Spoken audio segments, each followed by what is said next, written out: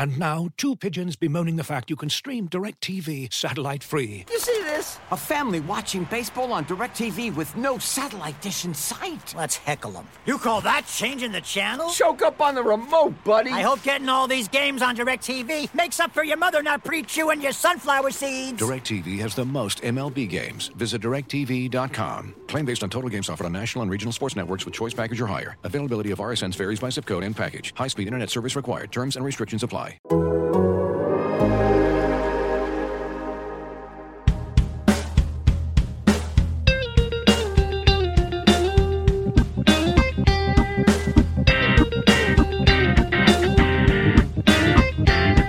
Welcome to Rates and Barrels. It's Friday, December 18th, 2020.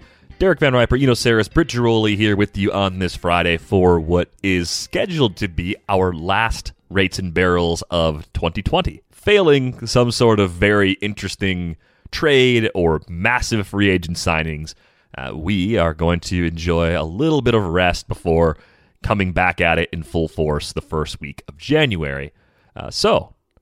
Beginning the show, how are you guys doing? How is everybody feeling as this year finally winds to a close? Britt, what have you been up to?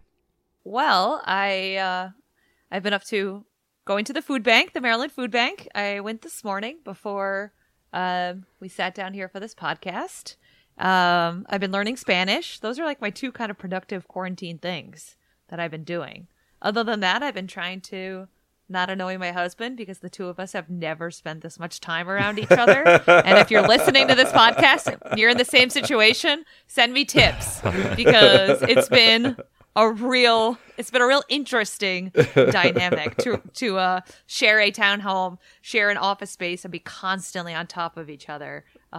It's definitely, I love him, but not that much. From 0 to 60, screw that. It's like 0 to 100. Yeah, it's like I was a baseball beat writer, used to traveling, see you every 10 days. Yeah. Now it's like breakfast, lunch, and dinner. Like, it's crazy. He doesn't listen to this podcast, thank God, so he'll never know this happened. Your husband, my family, they don't listen to the shows. Yeah, my mom just listens to the beginning. So, hi, Mom.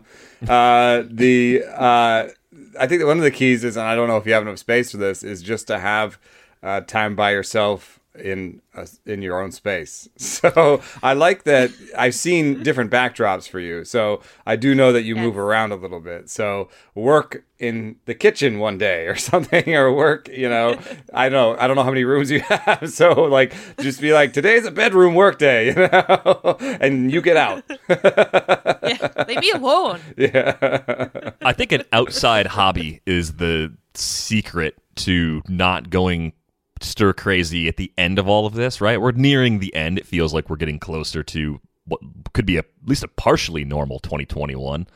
And being inside this long, this much, is so different. Whether you travel as often as Britt does for her job, or whether you're home all the time anyway, like finding new healthy habits, because the things that used to get me out of the house, I'd play soccer, or I'd go play pickleball, or I'd go do something with other people. Ultimate Frisbee a few summers ago, right? There was sort of team social gathering things that, even though it wasn't really about playing those things as much as it was about just getting out of the house, like those are gone. And doing those things on Zoom, or the equivalent of those things on Zoom, is horrible. I have come to the point where I actually dread using Zoom outside of work. When it all started, being able to see friends and family on Zoom was like, well, this is nice. At least we can still do this.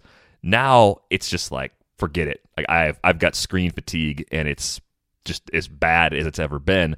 But yeah, if you don't have a lot of space and you're in a new relationship, that would be really bad. So I think Eno's right. I think changing your location within the townhouse is key, but an outside hobby, like just walking. Yeah, running has been that for me. I got to my 500 mile, number that I wanted to hit. And it's time without screens. It's time outside. It's time by myself. And that's been really helpful. But, we said, during the summer that we would do these spotlights. And I think that we should take this opportunity because it's a season of giving. It's a season of the time to give.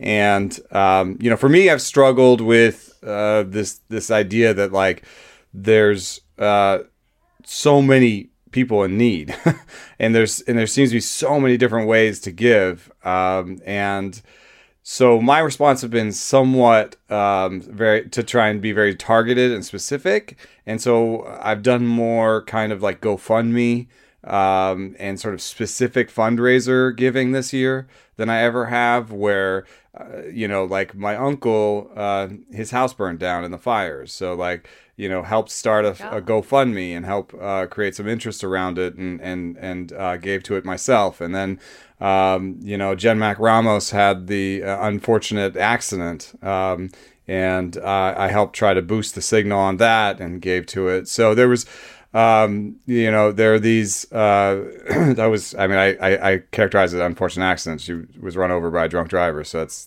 much worse than that. But, these specific ways I felt like I can make a bunch of impact, but I think we should put a spotlight on sort of more general stuff, because, I'm looking at the stat here that says nearly 8 million Americans have fallen into poverty since the summer. And that's from the Washington Post. And it seems like it's a number that is agreed upon from different media outlets. And that's an amazing number. That's a lot of people. And just wanted to give Britt a chance to talk about hers in specific, and then maybe we can give people an idea of how to give to those kind of, because as much as it is helpful for me to like try to help people specifically, like one-on-one, like there are reasons these bigger things exist. There are reasons that these bigger organizations, they can help more people. So like Britt, like when you're volunteering, like what do you do, and what's the name of your food bank? Yeah, so it's the Maryland Food Bank, and I just started this month, and I agree with you. It's like the GoFundMes and stuff are great, but you end up in that bubble of people or friends of friends where it comes across your feed. What's nice about this is you're giving a few hours, you sign up, and I've boxed up dinners, I've boxed up lunches. It's all socially distant and masked. They do play some Christmas music. You see people like from a distance, so you kind of feel like you're around people. For me, I've left my house, which, as I mentioned in the intro, is absolutely key. And then you feel like you've done something. I mean, what struck me during the intro video, my first day, was they said that they've already hit double the output. So there is twice as many, at least, people in need that need healthy food, that don't know where their next meal is coming from. And if you think about that, that's staggering. They said the number was initially 1 in 10 people in the state of Maryland didn't know. They think that is more closer to 2 or 3 out of every 10 people now in the state of Maryland, yes, that do not know where their next meal is coming from. So what's cool about the food bank is there are food banks, I'm sure, everywhere, and they place an emphasis on healthy food. Today we did like turkey wraps with cheese that came with a side of celery and a little ranch, and then peaches. So it's not just giving you cheap food that's junk food. It's also teaching people to eat healthy, which I think is also important, right? To help combat some other issues we have in society. How did you find that? Because I found a thing here called feedingamerica.org, where you can search by zip code, and that's either if you need food, but also I think it could be an interesting way to find somewhere where you could volunteer. How did you find your spot? So you can kind of search like food banks or charities near me, and we got lucky in that the Maryland Food Bank is 5 miles away. A friend of mine who covers the Orioles, his fiance actually works at the Maryland Food Bank. So I had texted her when I saw the volunteer page. A lot of the volunteer pages are waitlisted, but because of COVID, a lot of times they said that people don't show up or they cycle through. So especially now around the holidays, if you're looking, don't get deterred, I guess, because people tend to want to help right now and then forget about it. And this is something that they're going to need help with forever, for a long time. We're just at the scratching the surface, right, of the COVID-19 ramifications. So hopefully, even when the season gets going, I can go maybe like a couple times a month still. So it's been fun. It's really cool to do, to do something rather than just giving money is nice. But one, I'm not a millionaire. I don't have the kind of money that's really going to impact. And two, doing something kind of makes you feel good with your day a little bit, Yeah. Yeah, I think it's interesting, too, because there's people in all different corners. Some people don't have time, but they do have money. Some people don't have money, but they do have time. There's a lot of ways to help. And sometimes it's just simply amplifying groups like this. The food bank near me that I try to help support is Second Harvest of Southern Wisconsin. There's a lot of Second Harvest food banks, and I think they all pretty much come up if you go to the site mentioned, feedingamerica.org, and you search for something in your area. And one other thing that people worry about is they say, well, if I'm going to give money, I want to make sure it's used in the best way possible.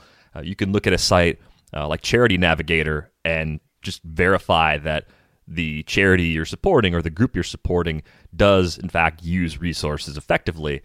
So that's always another way to kind of make sure that your dollars are going as far as they possibly can and making as much of an impact as they possibly can. But those numbers are staggering, and they could easily be even worse than reported. I mean, I think we've seen pictures on social media from all different cities of people just lining up because they simply don't have food right now. And I think a time of year especially where I always feel very fortunate. My family's never worried about where our next meal was going to come from the time I was a little kid through adulthood, right? If I go to a grocery store, I'm not worrying about what I'm putting in the cart. And it's an amazing privilege. It's an amazing amount of luxury just in that alone. And just to be able to help people, especially this time of year, but at any time of the year with food in particular is something that's just really important to me. Yeah, so hopefully we'll be a little better on doing spotlights in the future, but I think this is a perfect time to do it. A perfect time to give outside of your family, and to think about people who are less fortunate right now. Like you said, it's either money or time. Those are the two things you can give. Hopefully you have one of those. Not everyone has one of those though, but it seems like with COVID we're inside a lot more. It seems like I've got all the time in the world. Yeah, time. So some days it just drags. Other days it feels like it goes by in an hour because the days are so similar, right? That Groundhog's Day thing that a lot of people are feeling is very real. Hopefully you can find a group near you to support if you're able to do that. This holiday season. We had some great baseball questions that came in through the mailbag. One really good one that I think is kind of a central topic to today's show, and it was a question about in-game video room access and teams that lost WRC Plus from 2019 to 2020. The email came from one of our listeners, Matthew. He wrote, I wonder if there's any correlation between teams with fairly stable rosters that underperformed offensively in 2020 and the lack of in-game video usage. Mainly the teams that I wonder able are bolded in the table below. He sent us a really good visual with this. The Cubs, the A's, the Astros, the Twins, the Brewers, and the Diamondbacks were the ones he flagged. Do you have a sense of which teams relied more heavily on in-game video rooms in 2019? And have you heard anything about this being available again in some capacity in 2021? So let's take the first part of that question first. Do we have a good gauge of this, or is this the type of thing that is very individualized to players, even though you would see significant drops in team performance from year to year? If your best player lost a lot of offensive production, that would impact your overall team number from year to year if you're using WRC Plus as a measure. Have either of you heard anything about teams as a group? Because everything I have seen so far has been isolated to specific players. JD Martinez and Javi Baez are the first two that always come to mind when this topic comes up. I did a piece with Andrew Baggerly about the opposite side of this table. The Giants and the Padres are in the top 5 too, but the Giants with a 31-point change in their WRC Plus had the second biggest offensive turnaround year by year of any team since 1974, since free agency started. So, the answer for the Giants ended up being, some personnel changes, some changes in coaching, some just regression to the mean for their guys like Belt and Crawford, and Longoria just sort of returned to a little bit to normal. But one thing that did stand out is the coaching process changed. The hitting coach changed and the coaching process changed. And when I asked the hitting coach there, Donnie Ecker, to describe what's their mantra? Like, what is it that he wants? And he said, I want Brandon Belt. If you ask Brandon Belt after the 9th inning, or you ask Donnie Solano during batting practice, or you ask this guy at a different time, like I want them to all say that the thing that we do best is get them information that they need at the right time. And so that comes to mind as relevant when you're talking about not having this video, right? So the Giants may have found some way to get timely information to their batters without having video nearby. I don't know if I'm not suggesting that they sort of skirted the rules, but maybe they just had a good process in place to get information to their players, and that process was independent of in-game video. And maybe other teams were more reliant on the in-game video. I mean, just seeing the Astros at the top is kind of instructive, perhaps, even though they lost some key players, and Jose Altuve just had a bad year, maybe health related. So there's so much going on in a team number that like I don't want to like just be like, aha, the Astros weren't cheating anymore, so that's why. But the cheating thing was, it wasn't like last year, so I don't know. I would say that the real answer is it's complicated when you talk about things on a team level. Yeah, I agree. That's not like a singular, oh, this is the reason why, because some of the teams like the Pirates and the Rangers are 2 and 3 behind the Astros. Are they what we consider the analytic forefront? Like we know the Rockies like don't have an analytics department, and they were like 5th or 6th. Right. Yeah. And then on the flip side, the Phillies, I've heard some things about how like they've really struggled analytically, and they're in the top 5 in terms of with the Giants in terms of the positive side. So to me, there's some weird, like you said, this isn't A equals B scenario. It's like A equals B plus take into account C, plus you got the factor of D here. The coaches is interesting because the Padres, too, right behind the Giants, have had great success, and a lot of that, I think, has to do with some of the coaches they brought in. Bobby Dickerson, their infield coach, was named Baseball America's Coach of the Year. I think he's an underrated guy and what he's able to do. Obviously, having Fernando Tatis, Manny Machado is going to make you look good as an infield coach, but I do think that the Padres have a good system in place in terms of that kind of stuff. This is a fascinating question, though, and I feel like Eno's mind is just churning with all the potential articles that something like this could turn out. I am not a numbers person at all, but looking at this chart, it's fascinating to me. The teams that are just the Nats and Red Sox are just like a straight 0. Like, I would have thought there would have been some maybe drop off for the Nats because they went from the World Series to last place.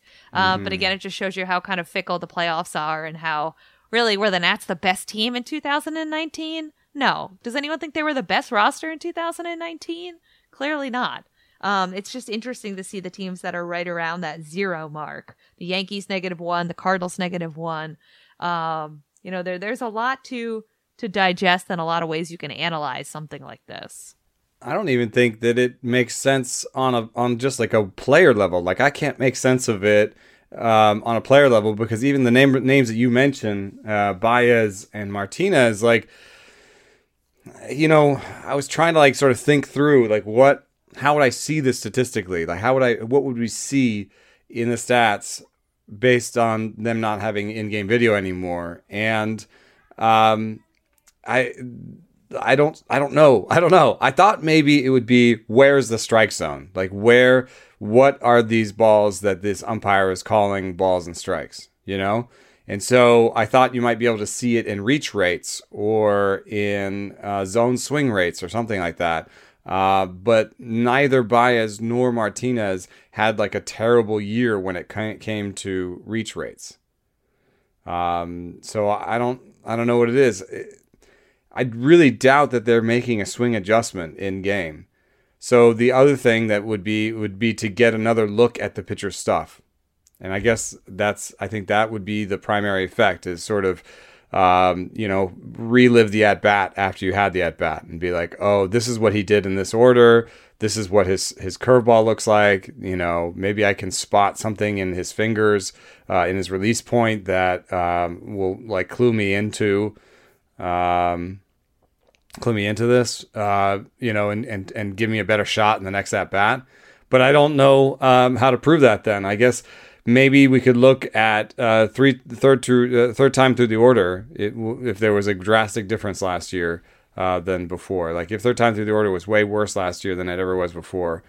But at the same time, like teams are not letting their pitchers go third time through the order as much, So like there are league trends that are kind of going to mess with any numbers too. Yeah, and I wonder if this comes back to more of an Occam's razor sort of explanation where it's just like 2020 was just weird, and not having in-game video, sure, that was the thing that those players were most bothered by. That was different. At least that was the way they answered questions when asked about their performance. But it maybe wasn't just that. Like, sure, that was a factor, but I don't know if people are generally well equipped to describe all the specific things about this year that made this year hard for them, whether you're a professional baseball player or not. Yeah, right. Like I was kind of talking about earlier, right? Like just me not playing pickleball anymore is having this weird impact on me, not because like pickleball keeps me really fit, but because it's seeing a handful of people I like and relaxing for a couple of hours outside and just all of those things. Like everybody's got a bunch of things that are different about this year. How each of those things are interacting to mess with us over the course of 2020 is really hard to calculate. And then now we're talking about, baseball players who are, despite our best efforts, also still very difficult to predict year to year anyway. Right, because they aged, right? Baez and Martinez aged. They're a year older, so there's age. There's an age effect. There's nobody in the stands, so there's like an intensity effect. We had that thing about spring training B game level intensity. So there's all these different effects that it's really hard to tease out any one thing and say this is it. Like I just had this piece about popularity, and you can't even define popularity, even though baseball is like the most metric out sport. Any metric for popularity, Fangraphs clicks, jersey sales, Google Trends, they all have weird little foibles to them that make them not perfect for judging popularity. Like jersey sales, almost all of them have a transaction effect. Think about Garrett Cole joining the Yankees. He's going to sell more jerseys just because it's a new Yankee. It's a new Yankee. A new jersey, a new player on your team that's a star that got, a lot of money was spent on him. So there's this transaction effect. Even if you look at Google Trends, you look at Anthony Rendon, like he's not clicked all year, and then he's clicked, a bunch right before he signs or around after he signs. So, it's one of the things that's hard actually about, trying to do anything with analytics or numbers is that most of the time, and I was just saying this to somebody, most of the time your articles just end with a big shrug emoji. A lot of things I do end with a big shrug emoji. 2020 was going to end. Yeah, like what was this year? What just happened? I don't know for sure. I just don't want to do it again. Do you guys want to do a trivia thing real quick? I just came up with a really great trivia, fun, random game we can play. So, again, I know you both love trivia so much. So bad at it. I would like it better if I was better at it. Yeah, right. All right, this one will not take long. This will be very quick. My brain. You guys can team up on this one. You can just go back and forth. 3 wrong answers ends the game. There are 49 players, I think, in Yankees history who have worn number 45. And you named one, but you can name them again to get the first one.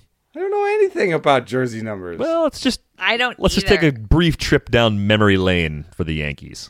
All I know is that Rivera was 42. Right, before we just talked about one guy who sold a bunch of jerseys because he wears number 45 for the Yankees. Was Reggie Jackson 45? All those old guys were like singular numbers, weren't they? Reggie Jackson was everyone who watched Reggie Jackson play in that era furious. 44.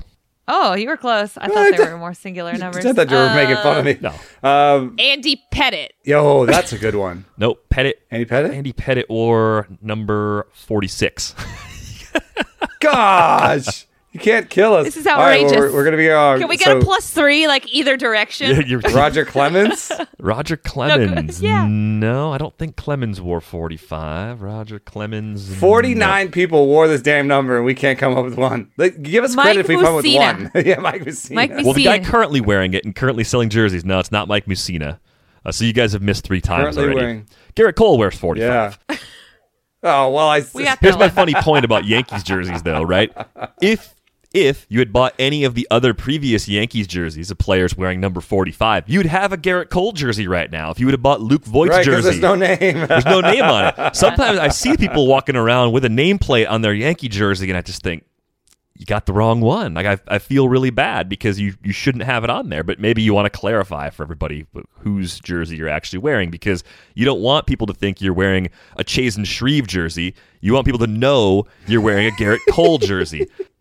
I have to tell you, though, I find it super annoying as a writer, and nobody cares about writers, but it's really, really terrible as a writer to be in spring training trying to cover a Yankee game or a Giants game and have no idea who number 99 is. You know what I mean? Like, you Yes. already don't know who these people are, and now you're trying to be like, well, he looks kind of tall, and where's that dang media guide? And, you know, sometimes the media guide doesn't even have, you know, the high number guys because they just got called up for minor league camp or something, and you're just like, then you have to be like, PR, sorry, so who's that out there?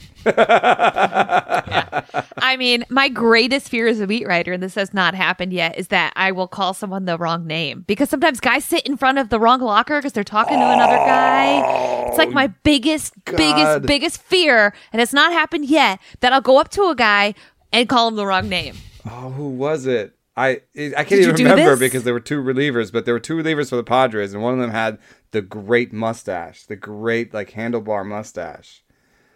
And I should have known who he was, and he was sitting in front of a rehabbing locker, and I said, "How's the rehab from TJ going?" He's like, "Oh, I haven't had TJ yet. Oh my God, what? Have you talked to my doctor?" And I was Oh like, my God. "Ah, no, I'm sorry. What?" I was thinking of Kevin Quackenbush randomly when you said that. I don't even know. Did Kevin Quackenbush have a mustache? I think so. Was it Heath Bell? Because that's all I think of when I think of like crazy Padres relievers. No, he had Both this Quackenbush and Bell kind of had the same beard, like the very thick, not quite Santa Claus beard, but One of these guys had a like a Fu Manchu, like a handlebar. Fu Man. well, there's a trivia question for the listeners. You know what, Eno? reliever. Yeah. And you know what, Eno? Why haven't we ranked like best facial hair? I mean, we've gotten like really low in story ideas. Why has no one done like a 10 best mustaches in baseball? People would love it. God. If the off season drags on, we come back. And there's nothing's happened, then I think we'll have to do something. I always think of Sal Fasano, which that's an Orioles great right there. Yeah. I'm telling you, people would love because they would just go in there and be like, "Oh, you missed this guy. Oh, what about this? You guy idiot!" Yeah, Clearly, the best mustache belongs to. exactly. Yeah. We had Daniel Mengden around here in these parts. He always had the kind of the Raleigh fingers thing going. Yeah. Well, Hunter Harvey with the Orioles looks like Kenny Powers. He's got the Kenny Powers mullet going on and everything. Whoa. Yeah, he's bounding down. Yeah. He's leaning into the reliever aspect of his job now. Going full Totally. reliever. Best all-time facial hair by org. So each writer could have to dig into their choice. I think you have to have some ground rules for. Well, you got to choose carefully, right? If you have a guy, relievers move around a lot. Sometimes relievers are the guys that have the best facial hair. So you got to use teams correctly. It's sort of like the Project GOAT, where you want to make sure you use every team once, but you don't pull the wrong player from the wrong team in the wrong year. Think about this. This could be a big story. I'm telling you. And all these lists, Brian Wilson keeps coming up, and I have to tell you, man, I always thought Brian Wilson's beard was so weird because it looked like he put shoe black polish in it or something. It looked like a toupee. It looked like a face toupee. Did anybody gunky, feel me like on it this? had just like goo in Yeah, it. like he dyed it. Yeah. It looks Yeah, like he did dye dyed it. His eyebrows are brown, and his beard is black. I never understood it, man. And I had this whole interview with him where I was like, basically like, dude, I don't get it. Like, what's going on here? And Wasn't his beard a big thing? No, Wasn't and it? I meant the whole thing, just the whole way he acted. And he's like, dude, it's an act. And I was like, really? You're gonna tell me this on the record? He's like, yeah, it's an act. He's like, if I go out there and act out crazy and throw the ball and look like I'm throwing it super hard, and then it comes out at 45 miles an hour, I'll get a whiff. We were talking about his knuckleball, but like, you know, it was like, oh, I now understand closing so much better. A lot of confidence in that. That Kimbrel arm thing is just like they're looking at your weird arm instead of thinking about what pitch is coming next. A classic distraction. That's why Soto does the shuffle. He said is in the minor leagues, he would be so distracting that these guys in AA would be like, oh, cool, fastball down the middle. Because what the hell is this guy doing in the box? Yeah. That works. And I think it works, man. And it's also like, it's such a like, is he celebrating a take? Like I could see like a pitcher being like, what? Black Guerrero has done that a couple times too, where he does like a little shimmy after he takes. But I was also just thinking about Papelbon's little like thing he did with his mouth. Like, isn't that weird? Don't you remember? Yes, that was terrible. Weird. But by the way, let us know if you're listening to this if you would read a story about facial hair, because I'm willing to bet that a lot of people have strong opinions about this. All right, let's get weird. That's for the Let's Get Weird channel. And I've said this before too. That's Levi Weaver's bat signal. When that thing lights up, like Levi's there in 5 minutes. Like that's his jam. But I think you're going to find some writers that dig out their old baseball cards and really do some significant research on this too, because you can find some classic facial hair back in those 70s and 80s baseball cards. Looking for an assist with your credit card but can't get a hold of anyone? Luckily, with 24/7 U.S.-based live customer service from Discover, everyone has the option to talk to a real person anytime, day or night. Yep, you heard that right. You can talk to a real human in customer service anytime. Sounds like a real game changer if you ask us. Make the right call and get the service you deserve with Discover. Limitations apply. See terms at discover.com/creditcard. Looking for an assist with your credit card, but can't get a hold of anyone? Luckily, with 24/7 U.S.-based live customer service from Discover, everyone has the option to talk to a real person anytime, day or night. Yep, you heard that right. You can talk to a real human in customer service at any time. Sounds like a real game changer if you ask us. Make the right call and get the service you deserve with Discover. Limitations apply. See terms at discover.com/creditcard. Let's get to another topic. We learned this week that the Cleveland baseball team is kind of going the way of the Washington football team. They're going to change their name, finally. And instead of going down the why'd this take so long conversation rabbit hole, which we certainly could do, it took forever, it shouldn't have taken this long, I figured we could have a little more fun with it and say, hey, what should they call this team? It's an opportunity to rebrand and be something new. So I'm curious what you guys think. Have you had any names that you think are great fits as Cleveland chooses a new name for its baseball franchise? The Rocks. I'm all in on the Rocks because of the Rock and Roll Hall of Fame. I know it sounds like Rockies. However, there's the Red Sox and the White Sox, and no one says anything about that, right? Like, okay, there's still a distinction. People are all about the Spiders. I don't really understand. That team was terrible. They used to have a team called the Cleveland Spiders, right? They were terrible. There's also some like we wouldn't want like there's a legacy there we wouldn't want to reward. I didn't know all about this, but like the owners of the Cleveland Spiders also owned the Cardinals back in the day, or the whatever the team was in St. Louis back in the day, and they sent all their best talent from the Spiders to the St. Louis team. So they owned two teams and like colluded with themselves. And they were banned as owners, and the whole practice of syndicate ownership was banned. So like we would be rewarding like a weird legacy of this group. Otherwise, I'm a big fan of David Bowie, Spiders from Mars. The Spiders, I think kind of could have some cool mascot situation.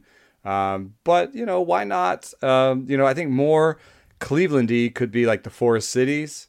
That was one of their early names that doesn't have the same sort of bad background.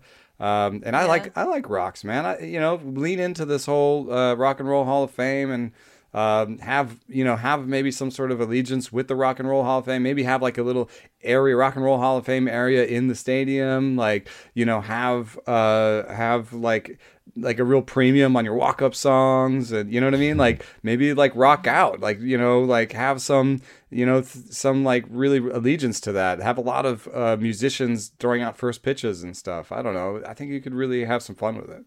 I think you just, for free, offered them a slogan that they're going to pay a lot of money for an ad agency to come up with. Just rock out. Like Cleveland rock that's out. Just what it's going to be, right? It's going to be on shirts and everything. It feels like you could market that brand like a minor league team. It does have kind of a cool, laid-back, fun vibe to it. I think some of the visuals you might kind of think of would be the Nashville Sounds, right? They're kind of similar in that regard, but being country music and everything. So you could actually... That wouldn't be the worst affiliation ever. I know they've got Columbus very close by, so they won't make that move. But it's just one of those weird things where it's like, what really defines Cleveland? And the first thing I always think of is the Rock and Roll Hall of Fame. So I don't have a problem with Rocks and Rockies being in Major League Baseball together. I think they're different enough. I'm curious if there's any other off-the-wall or really good historical names that I hadn't thought of, because when this happened in D.C., the Washington football team, one of the logos that I saw that was kind of popped out there on Twitter by a designer was for the Washington Red Tails.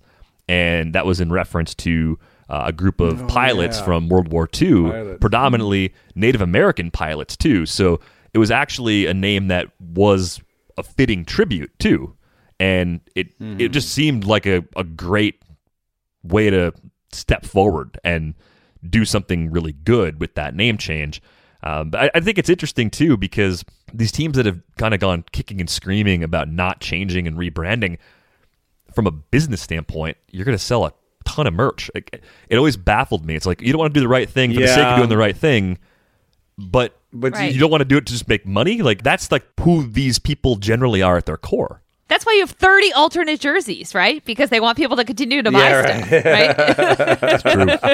And that's also why when they announced this change, they said they weren't going to do it right away.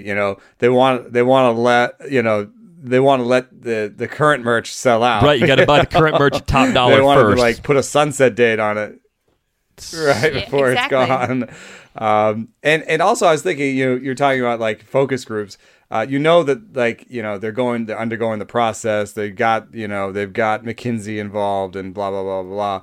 And one of the things I think that happens when you do that is that you kind of go towards the most boring outcome. You know what I mean? You kind of, I think that I'm looking at a name right now. The Forest Cities were called the Cleveland Blues back in the day.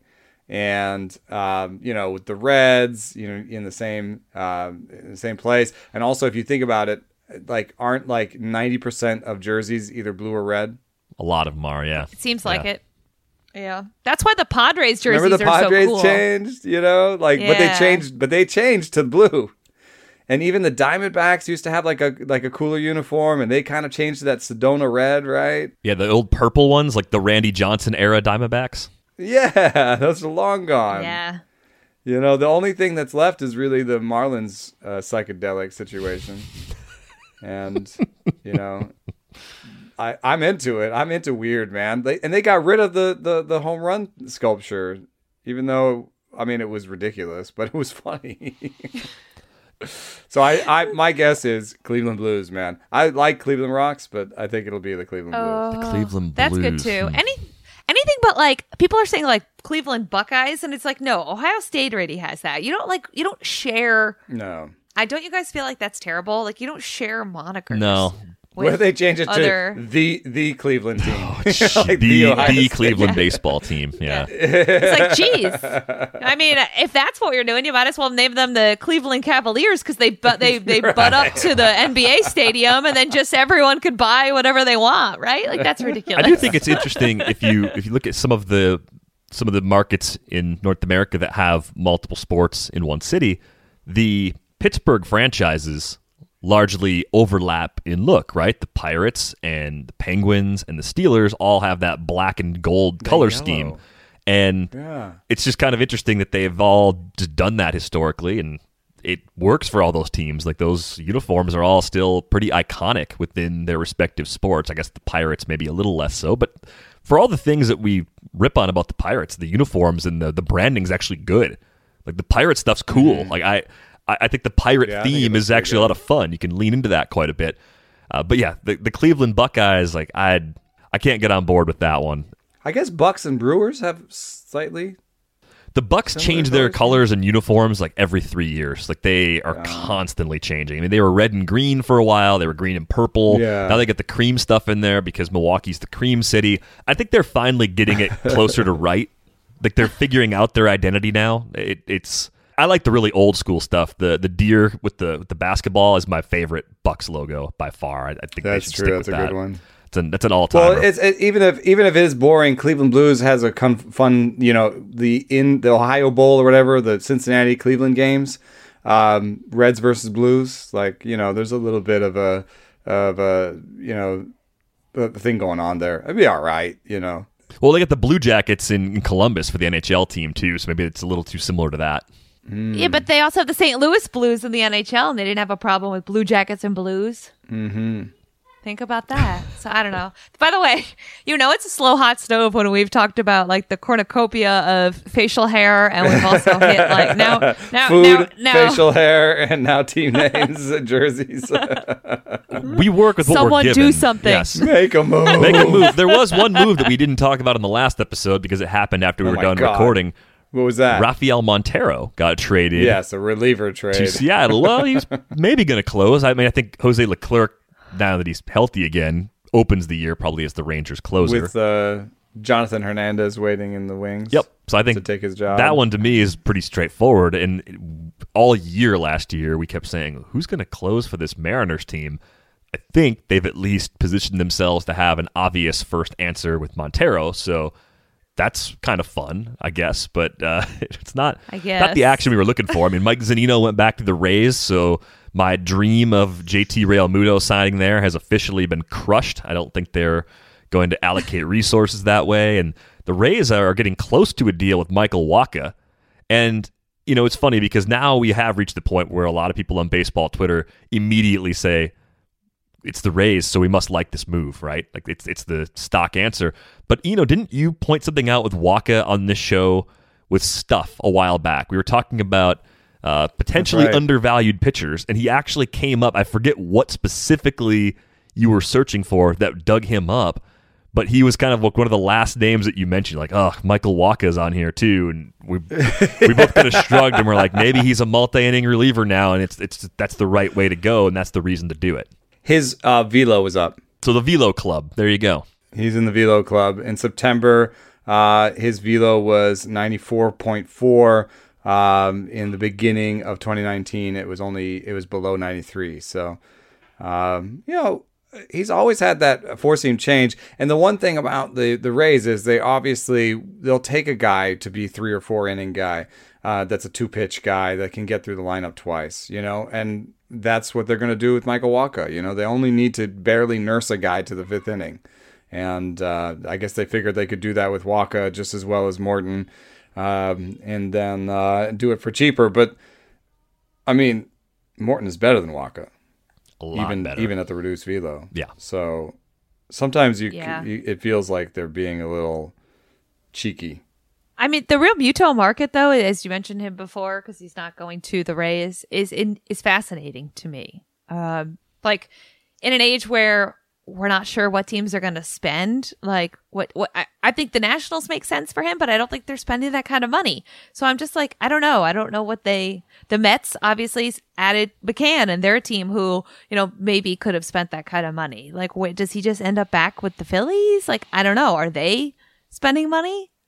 I thought, right? It's a fascinating, Trevor Bauer is going to get paid, I feel like. I don't know if it's a 1-year deal or longer, but the Realmuto market to me is fascinating to kind of look at and say, like, who's going to spend, right? Toronto, we know, is is asking everybody like to prom, right? Like they're engaged with everybody, but no one's really ready to commit.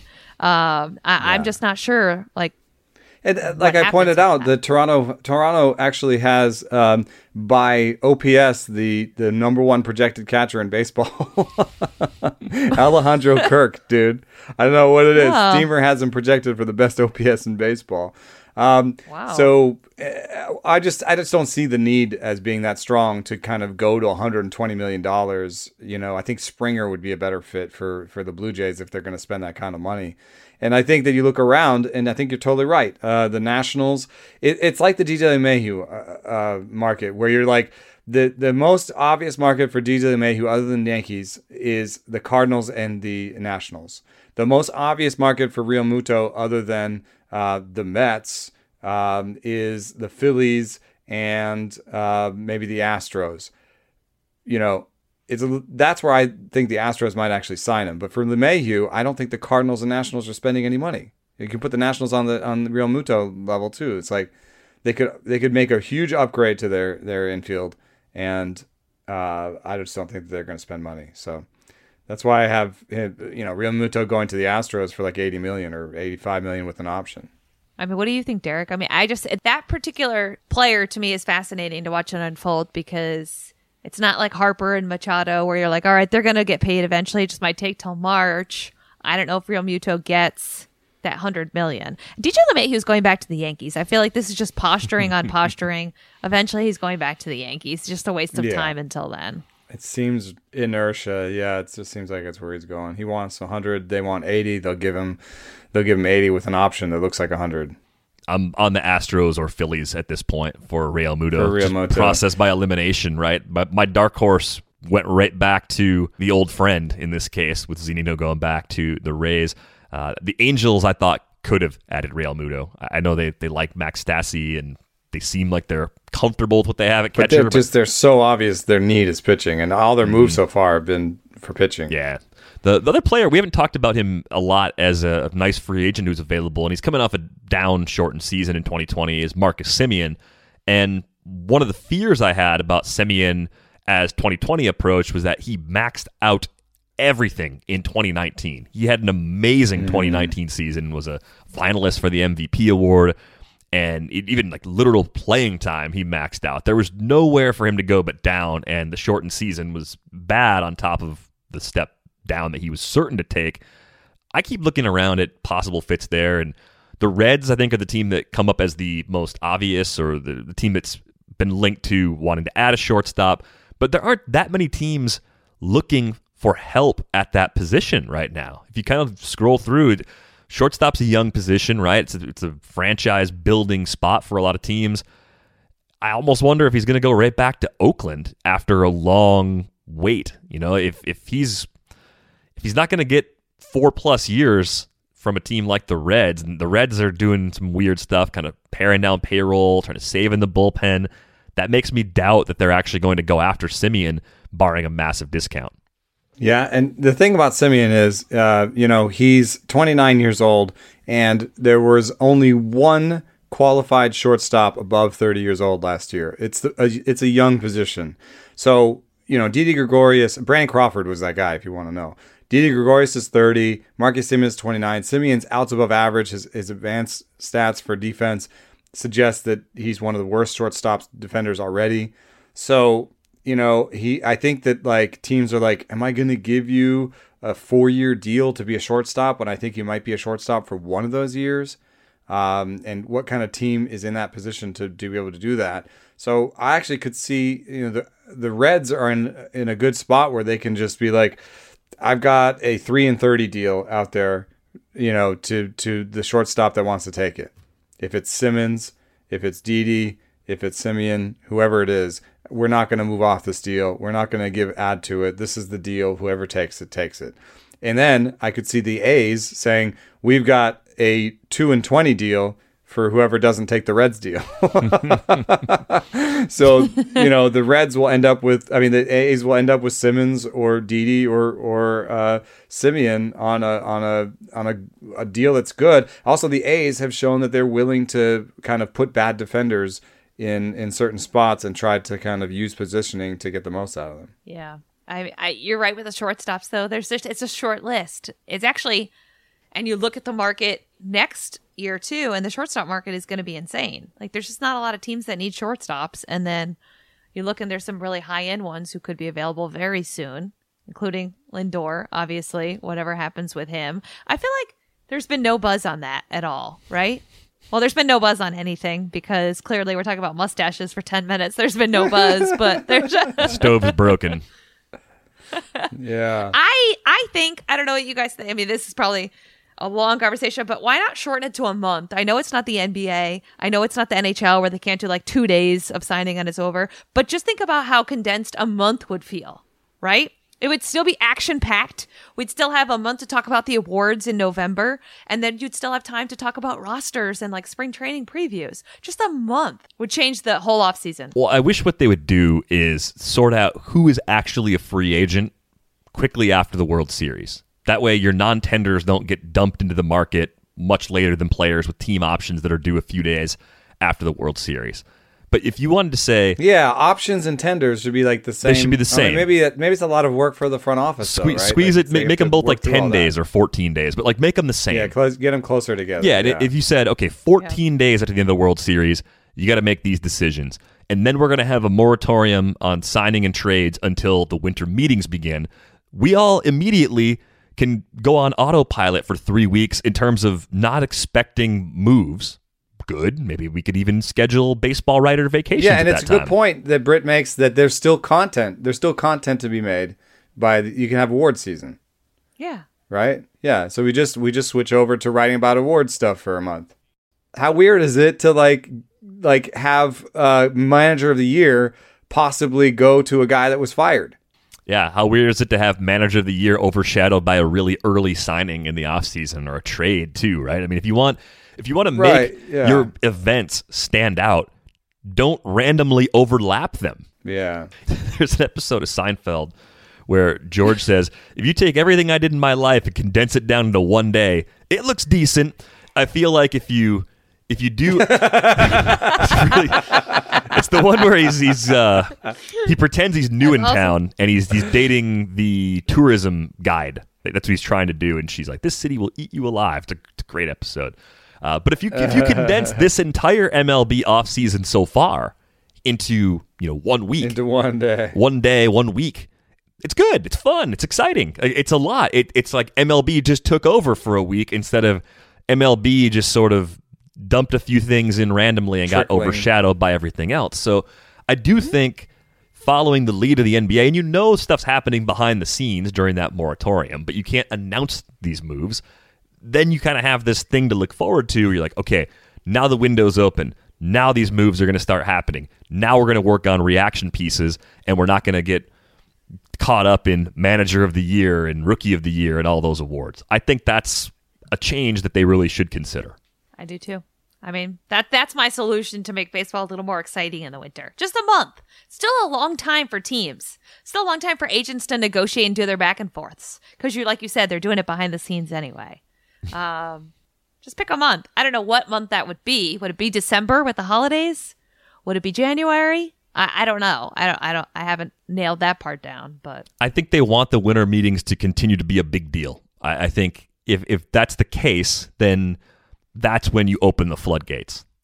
That's when you say this is happening, and then it's already a media event, right? They already have around the clock coverage for 5 days from that event. Then your MLB Network hot stove at the winter meetings thing has a lot to talk about in the first day because they're just coming through, and then it becomes like a thing. Oh, I got to turn it on. Like this is the first day that like they can announce anything, so that like the first day of the winter meetings, and that would combat the whole problem that we have that everyone's trying to just wait out. They're trying to negotiate like an a-hole really, and just wait it out and wait it out and wait it out. And so yes, okay, like Bryce Harper doesn't sign anymore on the first day of the winter meetings. At least you get like the kind of veteran signings, the low level veteran signings, and some of the trades. You get that on the first day.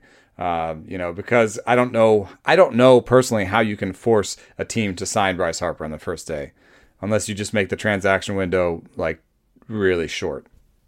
But I think that doesn't work either. if you took the Right. first 2 days of this week and said that was the first day of the winter meetings, that's at least something. You had Hunter Renfroe going to Boston. You had David Dahl going to Texas. You had the James McCann deal with the Mets. And you had that small trade we talked about where Rafael Montero got flipped. And then even all the stuff that happened before that. I mean, there's been some stuff, you know. yeah, So yeah. the Drew Trevor Smiley May. signing, all that Adam stuff. Eaton went to Trevor a May, team. like- Yeah, like that's a lot of stuff Yeah. when you start to add it up. It's the Costanza.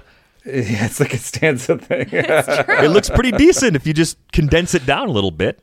And you're right, no one signs Bryce Harper the first day, but you know what else is super exciting? The last day. The down to the wire midnight move that gets made because otherwise he gets docked or the team gets fined or whatever they come up with to make it that you have to do it in that period. How exciting is that? And then we're all exhausted, but then it's over. Then you can go to the grocery store without your phone. You can do all these Actual things have knowing like that a it's Christmas. done. Yeah. God, what if Yeah. this window were 10 days or a fortnight? What if it started the Sunday night of the winter meetings and ended 2 Sundays later? Wow. It would be great. The transfer Yeah, window. the one thing I have to say though is what happens if your team loses a starter in spring training. You could have some kind of special provisions for replacing players. So you're Yeah. saying but you're not saying freeze the roster in December. No, we're not freezing the No. roster entirely, but we're trying to do something. Moratorium on free agent signings.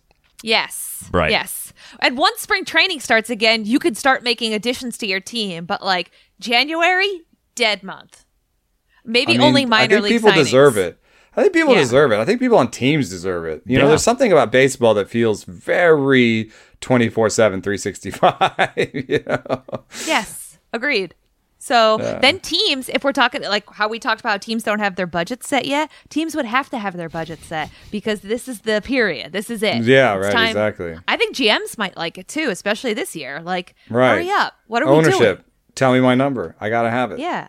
Yeah. Yeah. In January, the team could be focused on amateur scouting and organizing things on that front more, right? As the college season's going to get underway and spring high school seasons are a true. couple months off. You could do this with a lot February of purpose. becomes more of an amateur scouting time. Yeah. Right, and you're allocating resources within organizations a lot more effectively. It seems like there's a lot of ways to make this a win, and it's not just we want transactions at this time. It's let's do this better. I mean, that's the point. Just try and clean things up a bit when you can.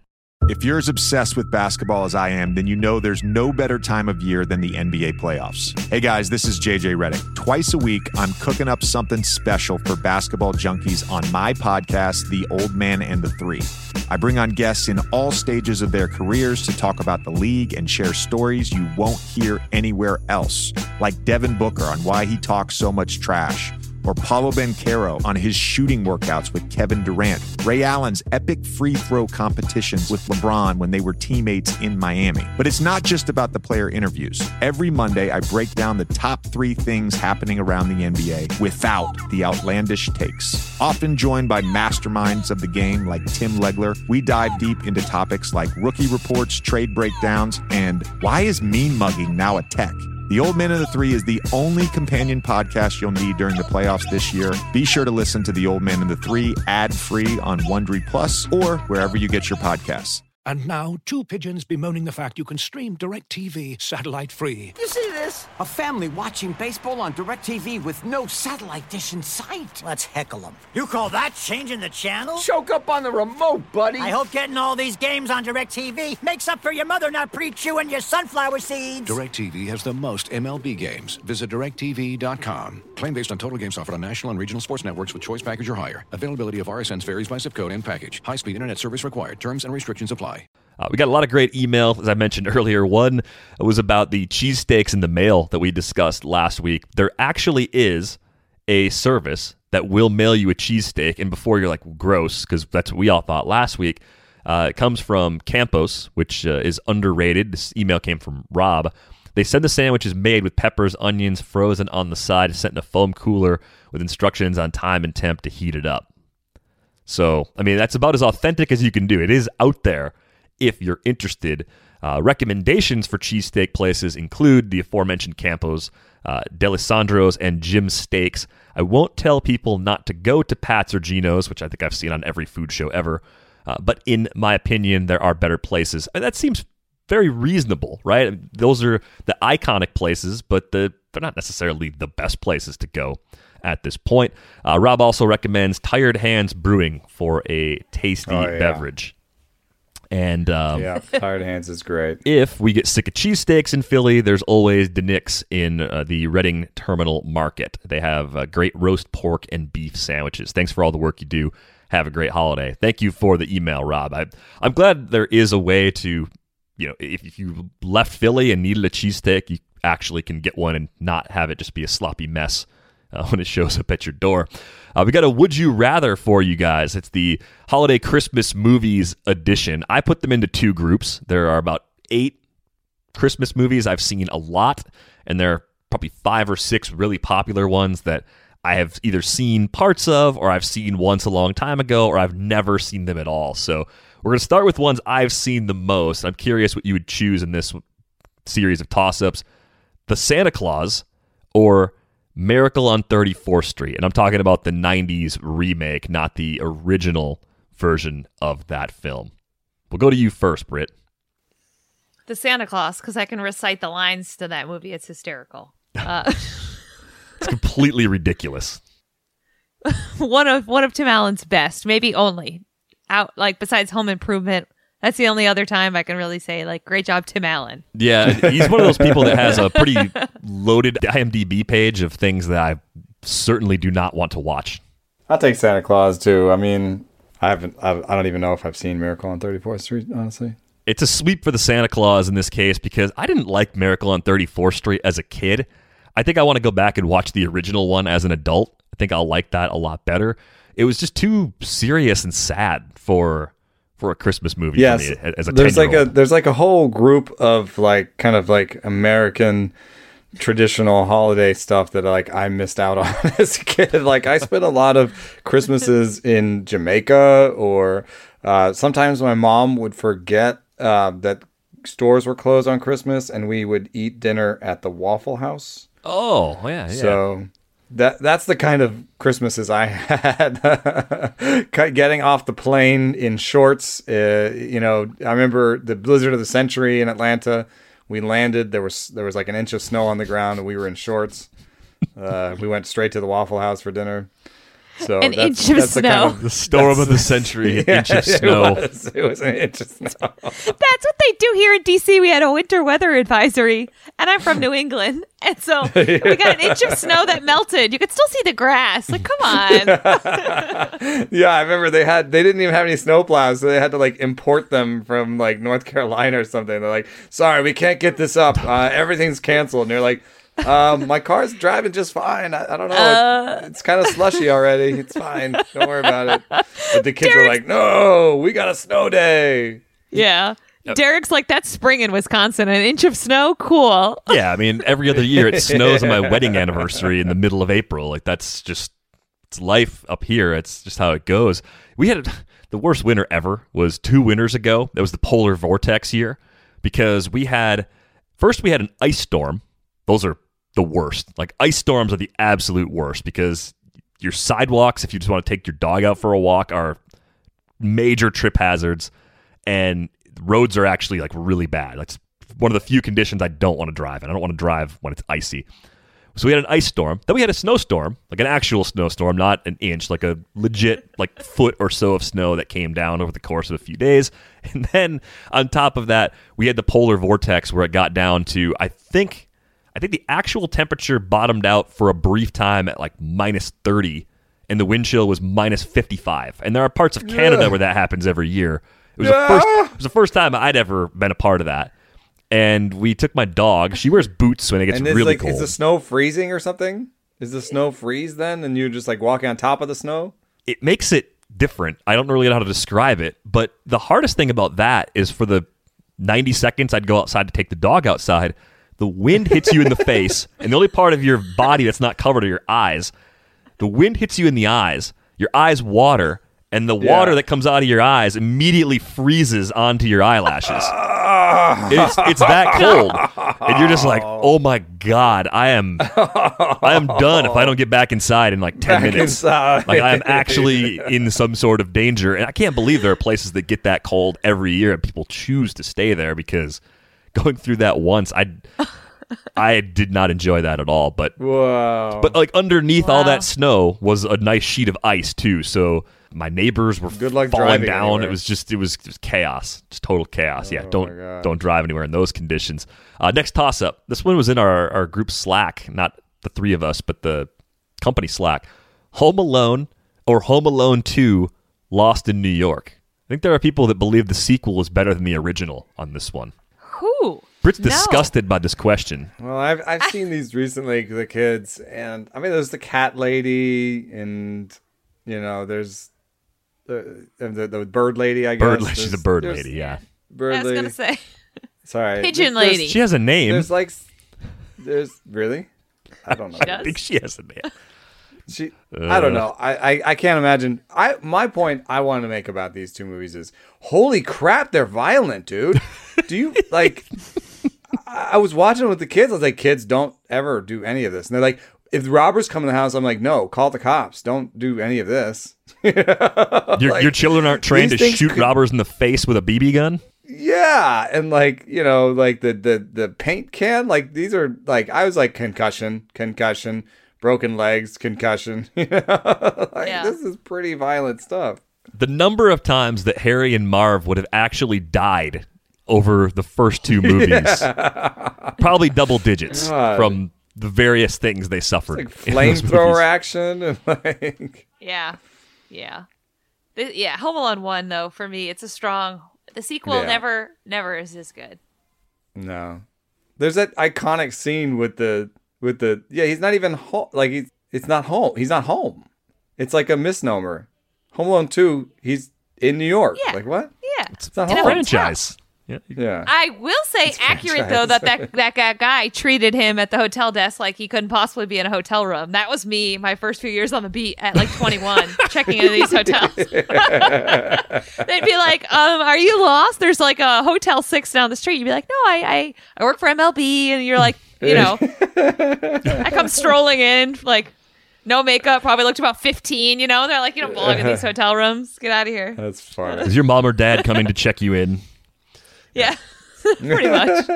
Just had this random thought that Kevin McAllister is kind of like what I think Elon Musk might have been like as a kid, like playing with blowtorches and, concocting these booby traps for people out of well-engineered things in his dad's garage. Like that just seems like something he'd have been up to back then.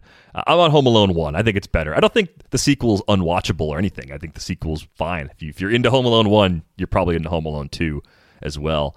How about this one? A Christmas Story or Planes, Trains, and Automobiles. These are not very similar movies. It's hard to put them up against each other, but hey, you got to do what you got to do in these toss-ups.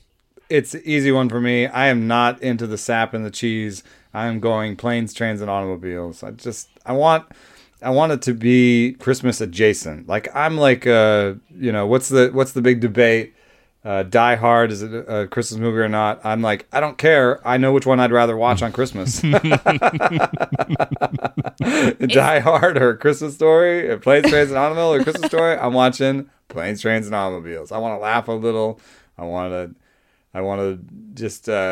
to be adjacent is all I'm saying. Oh, so you don't like any of the sappy holiday movies where they make it home just in time and they fall in love at the end? Basically, all my favorite holiday movies. No, they can be weird. Like in the next one, there's a happy ending of one of them, and it's kind of sappy, but it's like a weird movie, so I like it. So I don't want to ruin the next one, but in this one, it's like sort of plain Jane versus off the wall.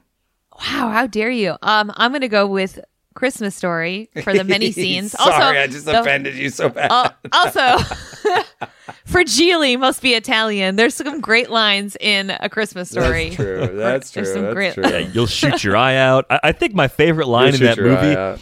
So they're in line to see Santa Claus, and Ralphie and his brother Randy are standing in line alone at the department store. I forget what it's called in the movie, but the characters from The Wizard of Oz, which is fairly new to the period in which the movie is set, they come walking up to him, and I think it's the Wicked Witch of the West, and she comes up to him and she's like, "What a tasty little boy!" And instead of being like a normal kid, he just comes up with this thing that I probably would have done at 10 and goes, "Don't bother me, I'm thinking." and you see this very confused look on the witch's face as she walks away.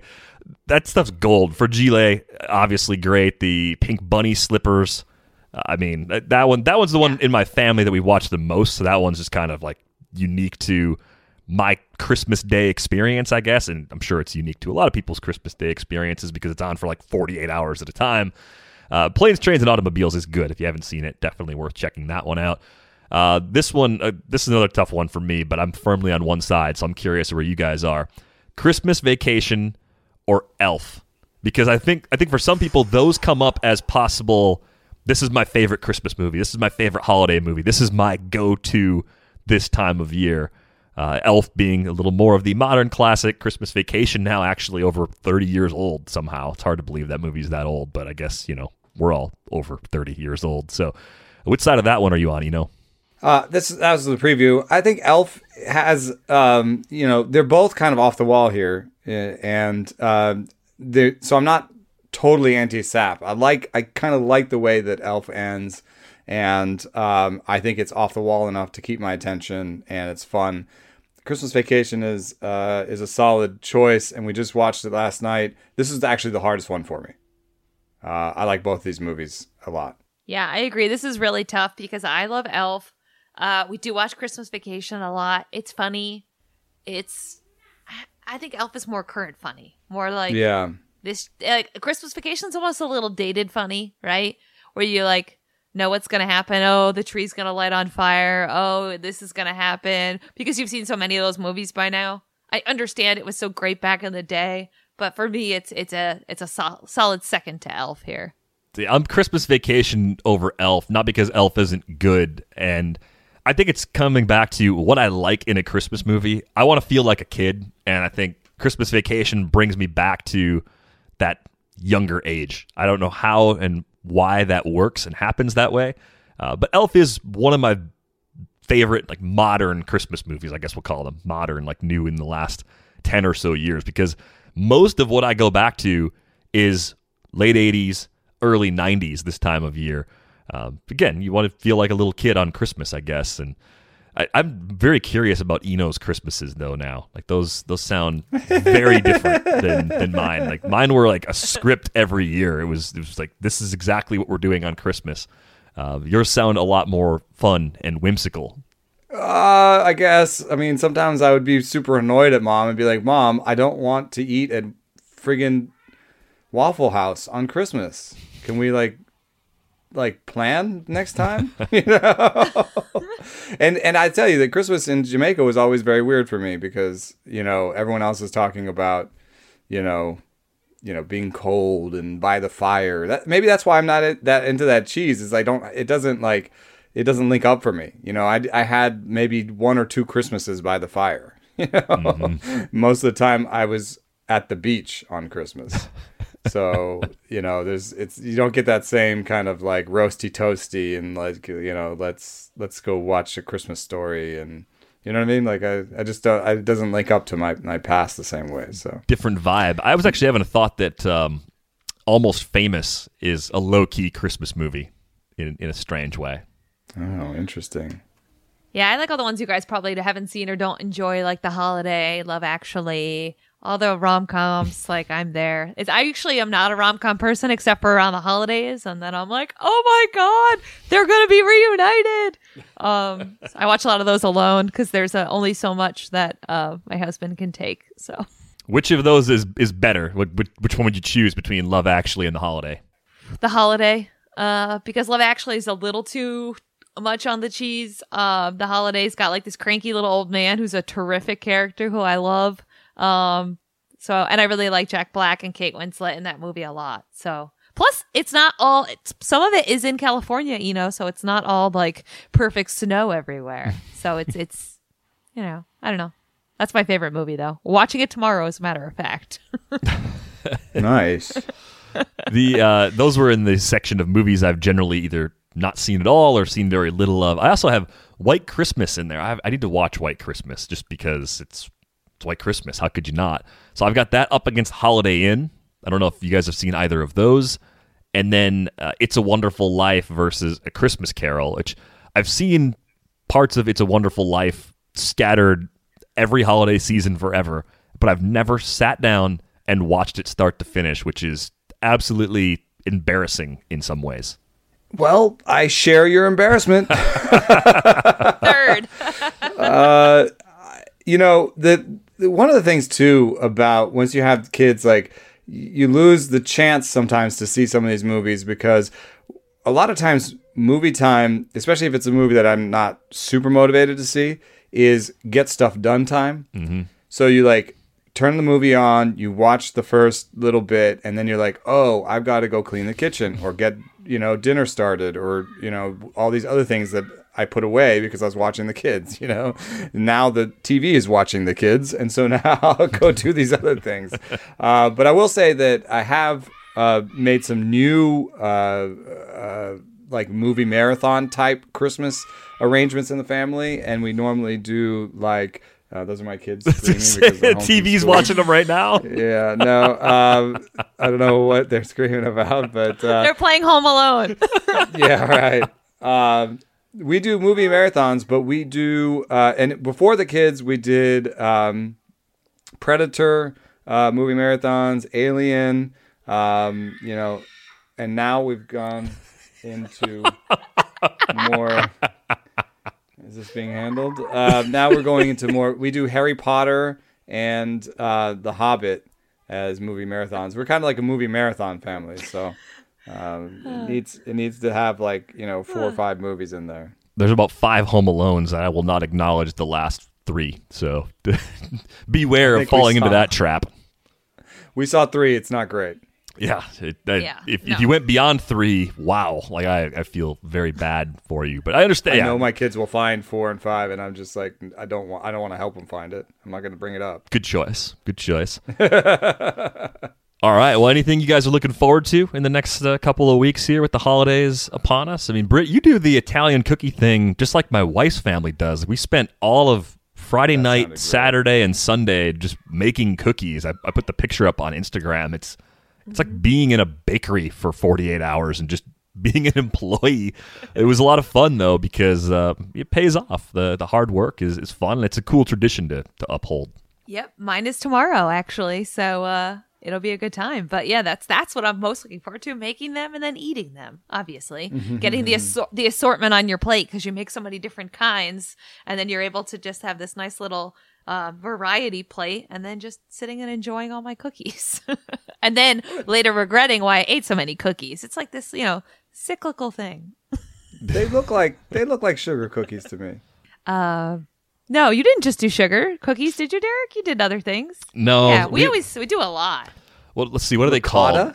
There's ricotta cookies. Antoinettes. Do you know Antoinettes? We do Antoinettes. Mm-mm. We do Italian nut balls. We do Austrian chocolate balls. We do snickerdoodles, sugar cookies, Russian tea cakes. Wait a minute. But even if they're sugar cookies, they're kind of like floaty. Are they like really soft? Well, so the ones Britt's describing, those are more global. These are like generally very Italian cookies.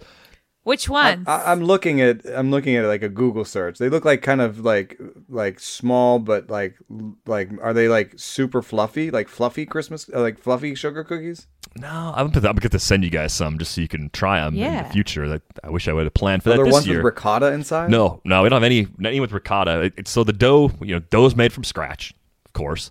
We have some that are red, white, and green together, and they end up being like little rounds with some icing on top. And those are pretty. I don't even know what they're called. They're just the most Italian looking cookies of all. We have some cookies. What are those called? I never really got a name on those. Anisettes? We had maybe. Yeah, aren't they? Yeah, we do those. We have something called couplets, which they're like dough with a little bit of nuts, like crushed pecans that we roll them in, and then there's frosting, a little bit of frosting in the middle. Almond. Yeah, I don't think there's any almond in that one. We have tutus, which the tutus are pretty different. I've never seen anything quite like those before. I think they're like pillows with jelly. We have cheminus, which are like little. They almost look like little crackers with sesame seeds on them, so they're less sweet than the others. Those are good. Those actually pair really well with beer. And then we have some chocolate ones that are really good. Yeah, so Like Nutella inside, like a little bit of chocolate filling. No You do, like, the chocolate filling. dipped? The chocolate dipped ones? We don't do those. Nope. Oh. Did you do the butter cookies, the Italian butter cookies? Nope. Those look We do good. mini cannolis. There's like amaretto Yes, cookies. We I do see too. mini So cannolis. you do a lot of the ones that are on this main article that comes up. Yeah, ours main are like article. the glazed Italian Christmas cookies, a soft cake-like texture. That's There's a fig one. The anisettes we definitely do, or Anjanets is how I thought we said it. We don't do pizzelle. yeah. We used to have those in our family, and they don't make them anymore. I don't know why.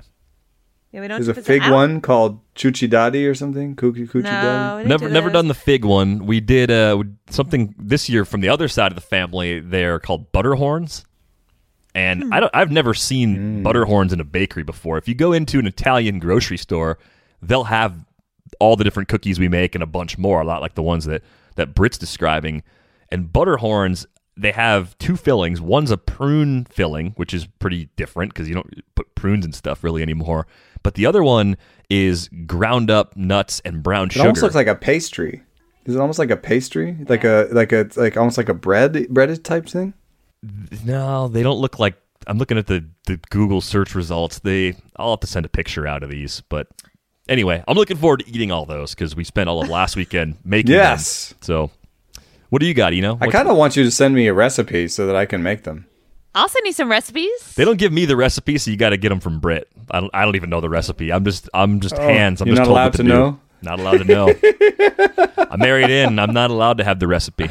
Not blood. A lot of them, we had to, like 10 years ago, type them all up because they were handwritten on index cards from my grandmother, and they got so worn, and so you could barely read them. Yeah. So we finally handwritten them up, and my sister actually sent me some of them on email because a lot of them Oh, I want those. Yeah. You couldn't find. Our food, the food situation I'm married into is we do enchiladas every Christmas. Then we'll do a why am I blanking on it? Chili, like what's a pork with you put basically with salsa and you put it in the Pork put it with in the slow salsa. cooker. Carnitas? Yeah, basically, but I'm blanking on that one. That I usually my wife does that one, but I do then I bring in the German stuff. So I'll do rack of lamb, I'll do some roasts, tons of mashed potatoes, and we're gonna do it up. We're ready to do some cooking. Yeah, there's some really interesting traditions out there. We had a few people that emailed in to Scandinavian Christmas food. So that's what, lutefisk? It's big in this part of the I actually country. Googled lutefisk after that. I don't know that I'd be super excited to eat the lutefisk. Yeah, dried whitefish. Yeah, I mean, I'm okay with whitefish on like on a bagel, but that's usually a little bit more like salmon or something. It's like salty and wet. Yeah, I don't know about the dried aspect of it. Yeah, I think I'd pass on the lutefisk, but hey, if that's your tradition, I understand why you love it because I love the traditions that my family has and the ones that I picked up joining my wife's On one family. side we have dried fish, and on the other side we have tons of cookies. It's really good if your two family traditions kind of blend well together. My mom always makes Buckeyes, the peanut butter and chocolate balls. You make little peanut butter balls, dip them in chocolate, put it in the freezer. Those are good. So we made a batch of those, and then we dug up an old recipe.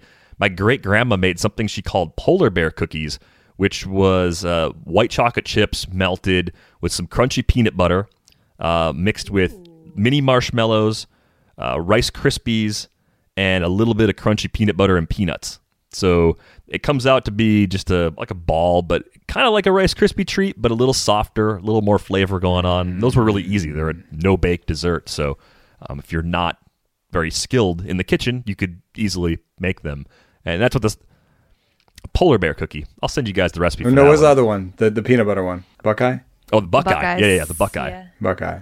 Yeah. We're doing a cookie exchange next year. We're getting Yeah. we're going to start like a month ago, and we're doing a cookie exchange. Because if I send them to you now, the way the mail goes, you'll get them in February. So Yeah. We're doing it next year. The Black Friday cookie bake of 2021 is now on the Yeah, calendar. we got to do it before the Christmas rush so that we can get the cookies before they're stale. Yep. Yeah. That's our plan. See, it's good. Starting new traditions already for next season. Well, no matter what you're doing to celebrate this holiday season, I hope everybody out there has a great holiday. Britt, Eno, it's been awesome doing this show with you guys throughout the year. Looking forward to a great 2021. Hope you both have an awesome Christmas and New Year's. Yes, it has been really a pleasure. And thanks, Britt, for joining our show this year. That has been a real positive step for us, I think, and it's been really fun to do these.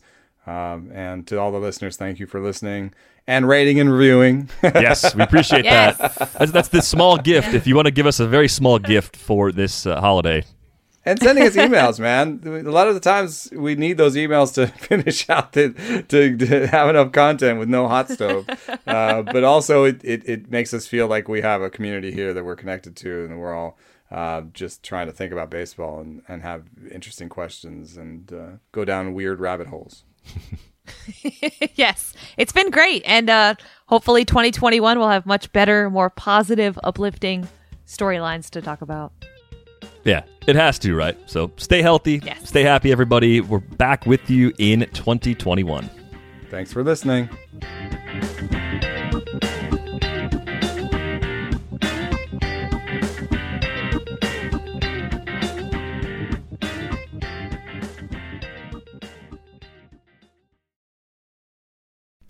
As you've probably heard by now, we've teamed up with BetMGM this season. We'll be using BetMGM lines to make all of our picks, and we'll have special offers for our listeners each week. If you haven't signed up for BetMGM yet, use bonus code The Athletic, and you'll get a 1-year subscription to The Athletic, plus up to a $1,500 first bet offer on your first wager with BetMGM. Here's how it works. Download the BetMGM app and sign up using bonus code The Athletic. Make your first deposit of at least $10. Place your first bet on any game and claim your voucher for a 1-year subscription to The Athletic. See BetMGM.com for terms. U.S. promotional offers not available in D.C., Mississippi, New York, Nevada, Ontario, or Puerto Rico. Gambling problem? Call 1-800-GAMBLER. Available in the U.S. Call 877-8-HOPE-NY or text HOPE-NY 467-369 in New York. Call 1-800-NEXT-STEP in Arizona. 1-800-327-5050 in Massachusetts. 1-800-BETS-OFF in Iowa. 1-800-270-7117 for confidential help in Michigan. 1-800-981-0023 in Puerto Rico. First bet offer for new customers only in partnership with Kansas Crossing Casino and Hotel. Don't forget, if you haven't signed up for BetMGM yet, use bonus code The Athletic, and you'll get a 1-year subscription to The Athletic, plus up to a $1,500 first bet offer on your first wager.